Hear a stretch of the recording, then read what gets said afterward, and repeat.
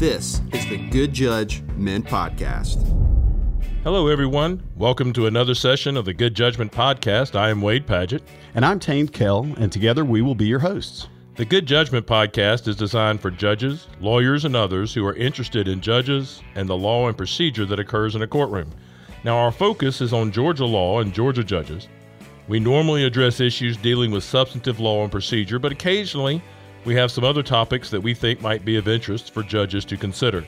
For those who have been listening to our podcast, we want to thank you and hope that you'll tell somebody else. And don't forget, folks, if you want to contact us, you can send us an email to goodjudgepod@gmail.com, or you can follow us on the web at goodjudgepod.com.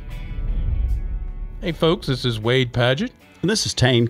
Welcome back to the Good Judgment Podcast. We are in the middle of a series of episodes where we're going to talk about how you would try criminal cases from the perspective of the judge. And we've reached section 7. We're coming to the end of our trial. The case has been, all the evidence has been presented. The jury, we've gone through the charge conference, and the jury is ready to receive the charge. They've already heard the, I'm sure, scintillating closing arguments by both parties. And now we put an ice bucket back on the proceedings and take all the passion out of it while the judge reads a 28-page charge. But no, seriously, the charge from the judge's perspective is vitally important. You'll see a lot of cases reversed based upon the charges, and this is where you really need to be hyper alert during the process as the judge. And you should always try to sound like Charlton Heston in the Ten Commandments when you're reading the charge. Do it in a particularly dramatic voice. You know, we have a colleague who actually puts all the charges on a PowerPoint, and the judge comes down to the floor and sort of presents them like a car dealer.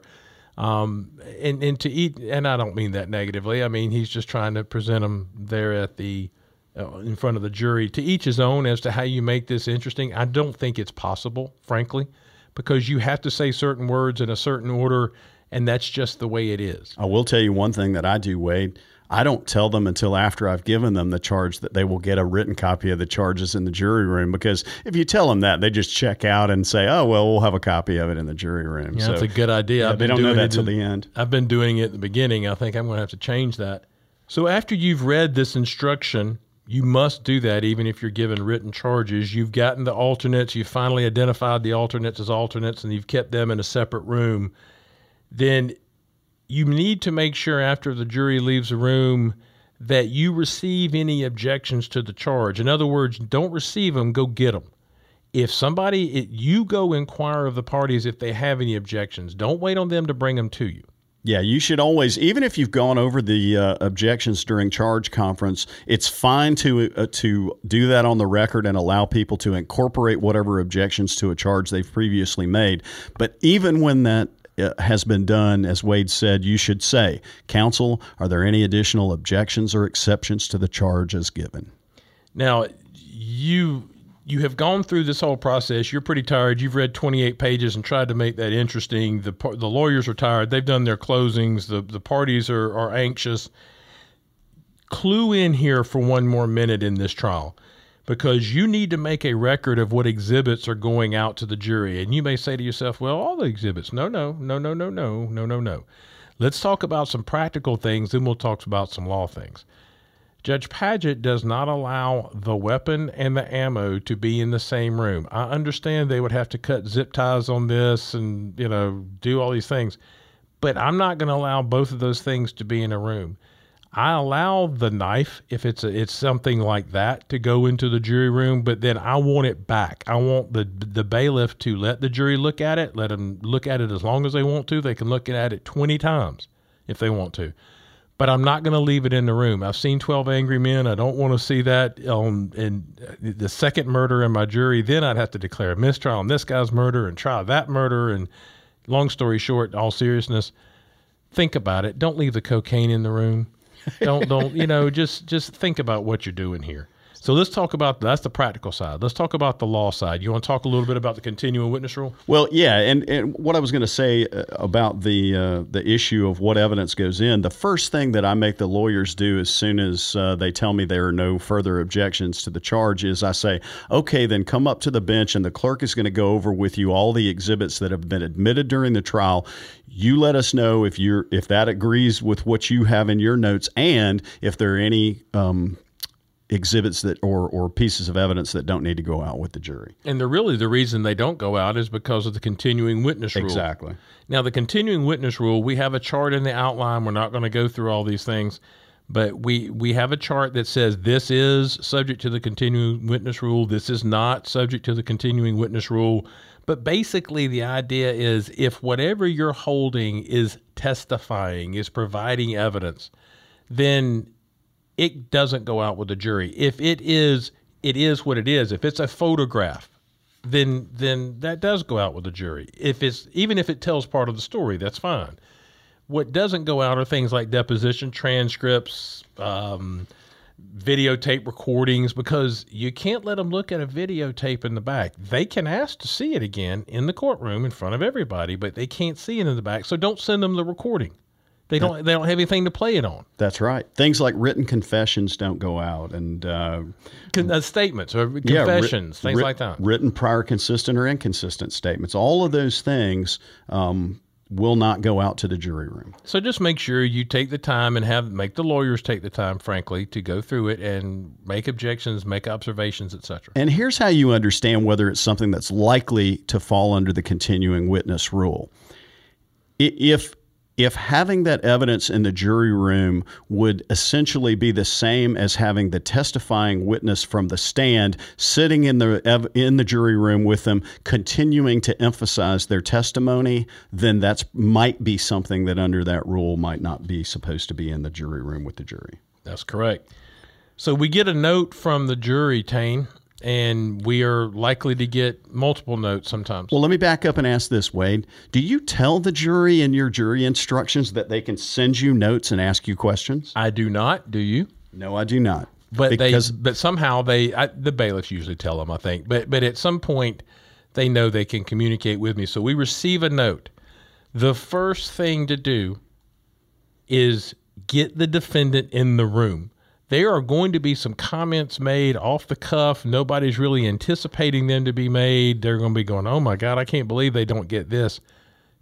Defendant needs to be in the room. Agreed.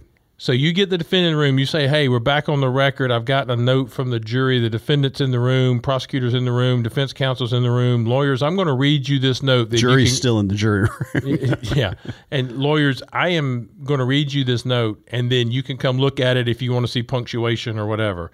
This note says, blah, blah, blah, blah, blah, blah, blah, blah. It is signed by R. Kelly, and it is on today's date. And it is going to be made court's exhibit number 2. And I look at the court reporter, and she'll fill in the blank. Court's exhibit number 3 probably at this point because we had the jury charge that I actually gave. And the verdict form. And the verdict form. So whatever. It's going to be – and then you fashion an answer to that question in the way that you think best. Now, I think that far more often than I do, you bring the jury in the room to answer the question. Well, let me back up. I read the question. I tend to, just because I am who I am, have already figured out what I'm probably going to do to answer that question. And then I will say, counsel, having read that question, my thought is this is how I would answer it. But I think you need to solicit input from counsel from both sides before you tell them, okay, this is how I'm going to answer the question. So you say, counsel for the state, here's what I'm thinking. Counsel for the state, do you have any input on that, or is there a different way you think I should do it? Counsel for the defense, what about you? Okay, here's how I'm going to answer that question. And sometimes, for my purposes, I'll write out the way I'm going to answer it. If I'm worried about how I literally the language, sometimes I do, sometimes I don't. If it's a simple answer, no. or I cannot answer that question. But do you bring the jury back to tell them no and then send them back? I do. And here's the reason that I do it. So anytime we have a question other than may we go home, or may we go out to lunch now or something like that, I still tell the lawyers that I got that question. And absolutely. I still bring the defendant in, and because there needs to be no communication between the judge and the jury in any form, in my opinion, without the parties being involved, no matter how mundane it is. Mm-hmm. Yes. And I make it a copy of for the record. I make it an exhibit for the record. But anyway, I bring the jurors out and I say to them, here's, whatever my answer is. The reason I do it is really simple. I can tell from the way they react whether it looks like I've answered their question or whether they seem to understand what I'm saying or not. The other reason is sometimes I may say, there are some things in a case that I simply cannot answer for you, ladies and gentlemen, and this is in fact one of those things. I'm sorry, but you're going to have to go back and continue your deliberations, and they'll go back. I just do that because I think just having the bailiff deliver a note to them that says, I can't answer your question, doesn't convey to them that I'm sorry, I can't answer your question, or whatever it might be. So anyway, that's the reason I do it that way. Now, there's something I learned yesterday that you do that I do. You don't bring the alternate back to answer questions? I don't. Now, back to when you gave me grief earlier, that all the other jurors are going to share with that alternate, if that alternate joins the panel, what the answer was. I do, but what the case law says about alternates, and even the charge that I give with respect to the alternate, says if at some point one of the jurors becomes incapacitated or disqualified for any reason, the alternate will be substituted in that juror's place, and the deliberations will start over from the beginning with that alternate in that place. So what they're really supposed to do, although we all understand that all they're going to do is catch that juror up at some point in time, the law says that they're supposed to start over from the beginning. So if there are any questions that they have, they're supposed to ask them of us at that point. It's a technical point, and it never amounts to much, but that's why I do what I do. So, folks, when you get a jury note and it says, Judge, we are 7-5. Which usually comes 15 minutes after you sent them out. It would be, regardless, let's go through that whole numerics thing. So if you have a jury note that suggests that the jury is deadlocked, or it uses some similar kind of language, it is appropriate for the trial judge to inquire how the jury stands numerically, but the judge should make it clear that it doesn't want any information about 7 for this, 5 for that. I want to know if you're 6-6, if you're 12, if you're 11-1, if you're 10-2, but inevitably that's really hard to do. Well, let me ask this, Wade. So you get that note from the jury and they say, Judge, we're, deadlocked and we're never going to come to a verdict. No numbers. No numbers, but it says we're deadlocked. And it's been an hour on a 5-day case. Do you ask for the numbers at that point? No. No. If I think that they have deliberated long enough, whatever that is, to have reached a verdict, if they were going to, now I want to know the numbers. Now, I don't know really why I want to know the numbers, because what am I going to do with that? Exactly. So in a civil case, it makes a whole lot more difference to get the numbers because they can take a less than unanimous verdict in a civil case by agreement. That doesn't happen in a criminal case. So I'm not a big fan of ever knowing the numbers. I've had a jury voluntarily tell me what the numbers were. I've had a jury tell me what way they were without me soliciting that. And I'll tell you what I did in that case. I made it a part of the record, but I didn't tell the parties what it said. Now, there's some case law that says that's an error. And it probably was. We talked about that. Right. But I think that if they write down, and we've had this conversation several times because I think you had a jury write down, we're scared of the defendant or something. Yeah, sure did. On a murder case, gang case. And that has to be shown to the parties, I think. I think you're right. I think that's unfortunate. I think there ought to be some discretion, but I do understand that, that's communication from the jury and all of it should be, and I think it's clean. But I'm telling our listeners, you have to show all notes to jurors. I agree. If the note shows that numeric breakdown, even though you didn't want it, you must show that note to the party to the parties as written, and there's some cases in our outline on that. Mm-hmm. If you are now to a mistrial, we have a deadlock note, and you are considering... Let me back up, because I think this is important. If they send out that note, do you do something? The deadlock note? They say, Judge, we're 7 to 5, and it's an hour after they've gone into the jury room. You don't want to know what the numbers are, but they've given them to you. What do you do as a judge? Well, first of all, you go slow. This is where you have to get inquiry and information from the parties. Mm-hmm.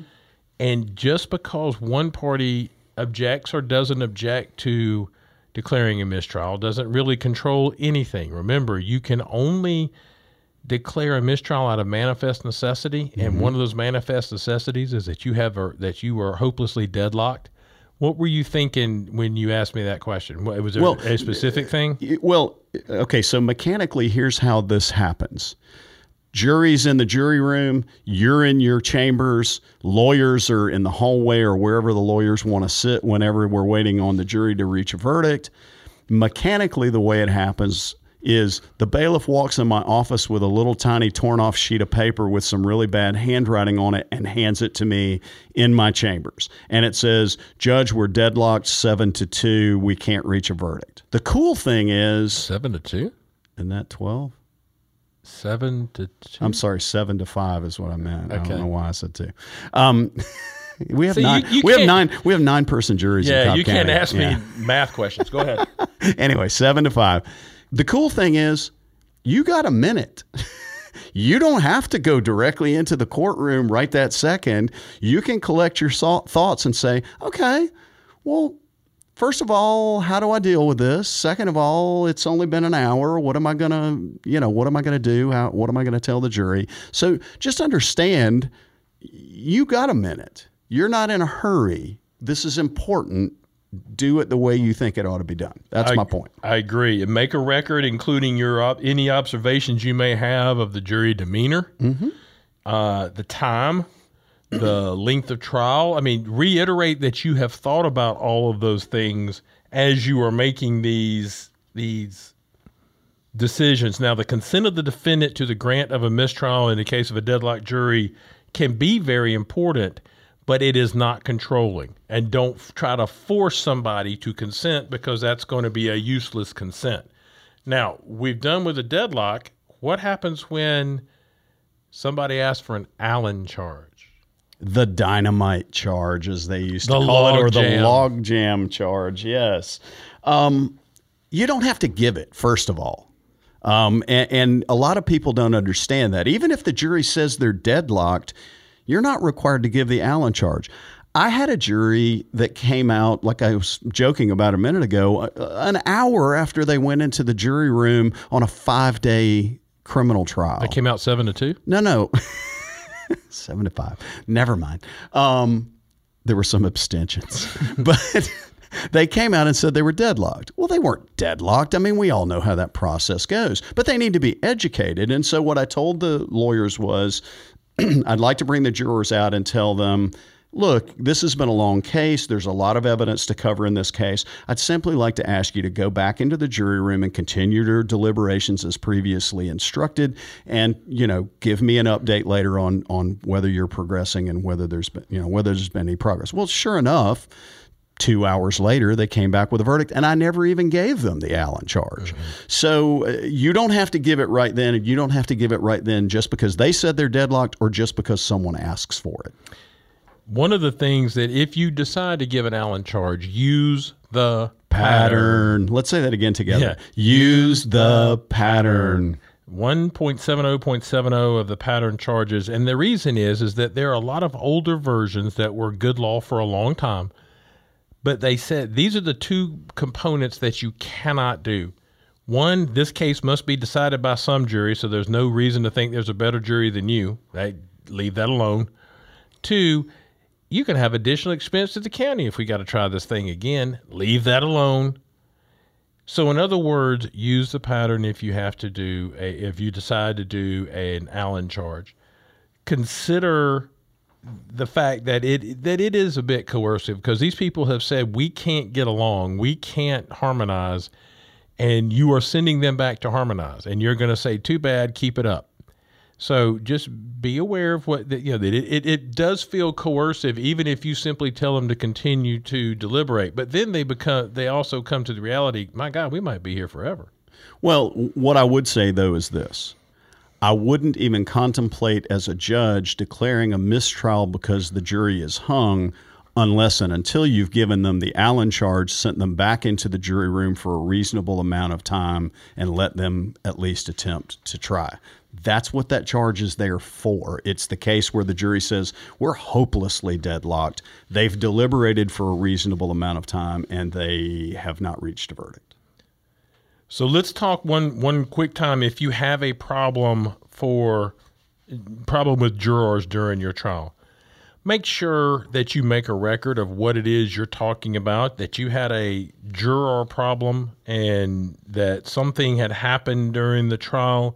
Make sure that you make a record of what it is, that the defendant is aware of it. Yeah. I had a case one time where a juror made it really clear that she didn't want to be on the jury in the first place. She said she worked nights and she just needed her rest, and she didn't want to be on the jury.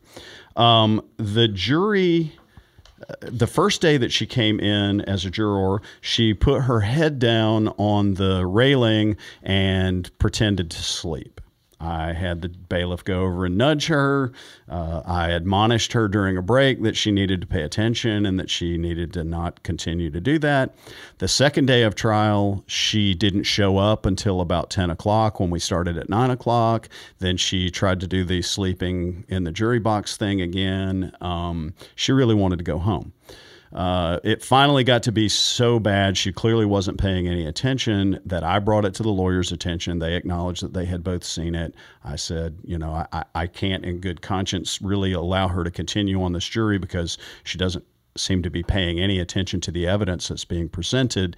And so they sort of reluctantly, both sides agreed because of what they had seen. We put it on the record in detail, and then I brought her out and excused her. But I made her continue to sit in court for the rest of the trial because I didn't want her to get what she wanted by doing what she did. So she showed up every day and sat there during the trial in the back of the courtroom. Folks, we have in the outline a whole section on what the trial judge is to do when you have a sleeping juror, what happens when a juror has an honest and fixed opinion of the evidence, and so refuses to deliberate. The judge can remove a juror who knows the witnesses and imparts inside knowledge that was not revealed during voir dire. All of those things that might happen with a juror are in the outline. Please feel free to look at it. It's section 55 on page 24 if you come across the one that we have prepared that's effective July 21st, 2019. But also understand that when you replace a juror, you replace them with the first alternate. So it's going to be important to remember under your notes section maybe which an alternate was first, which alternate was second, etc., because you have to go in order, and that's just the way that works.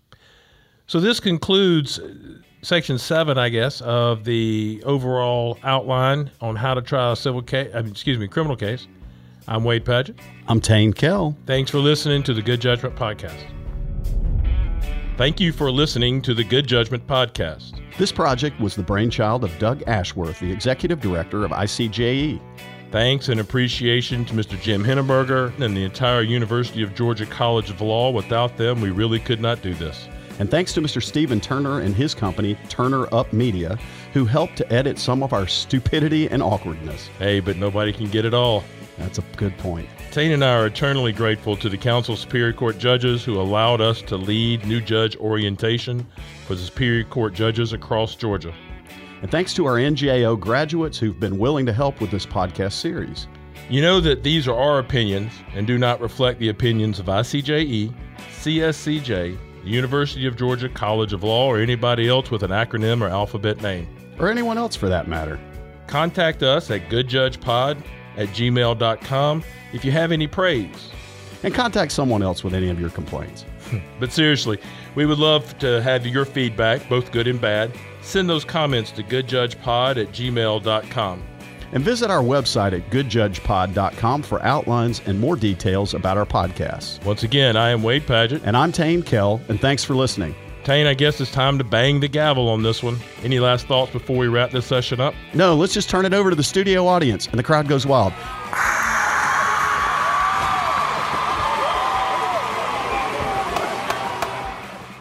Thanks for listening to the Good Judge Men Podcast.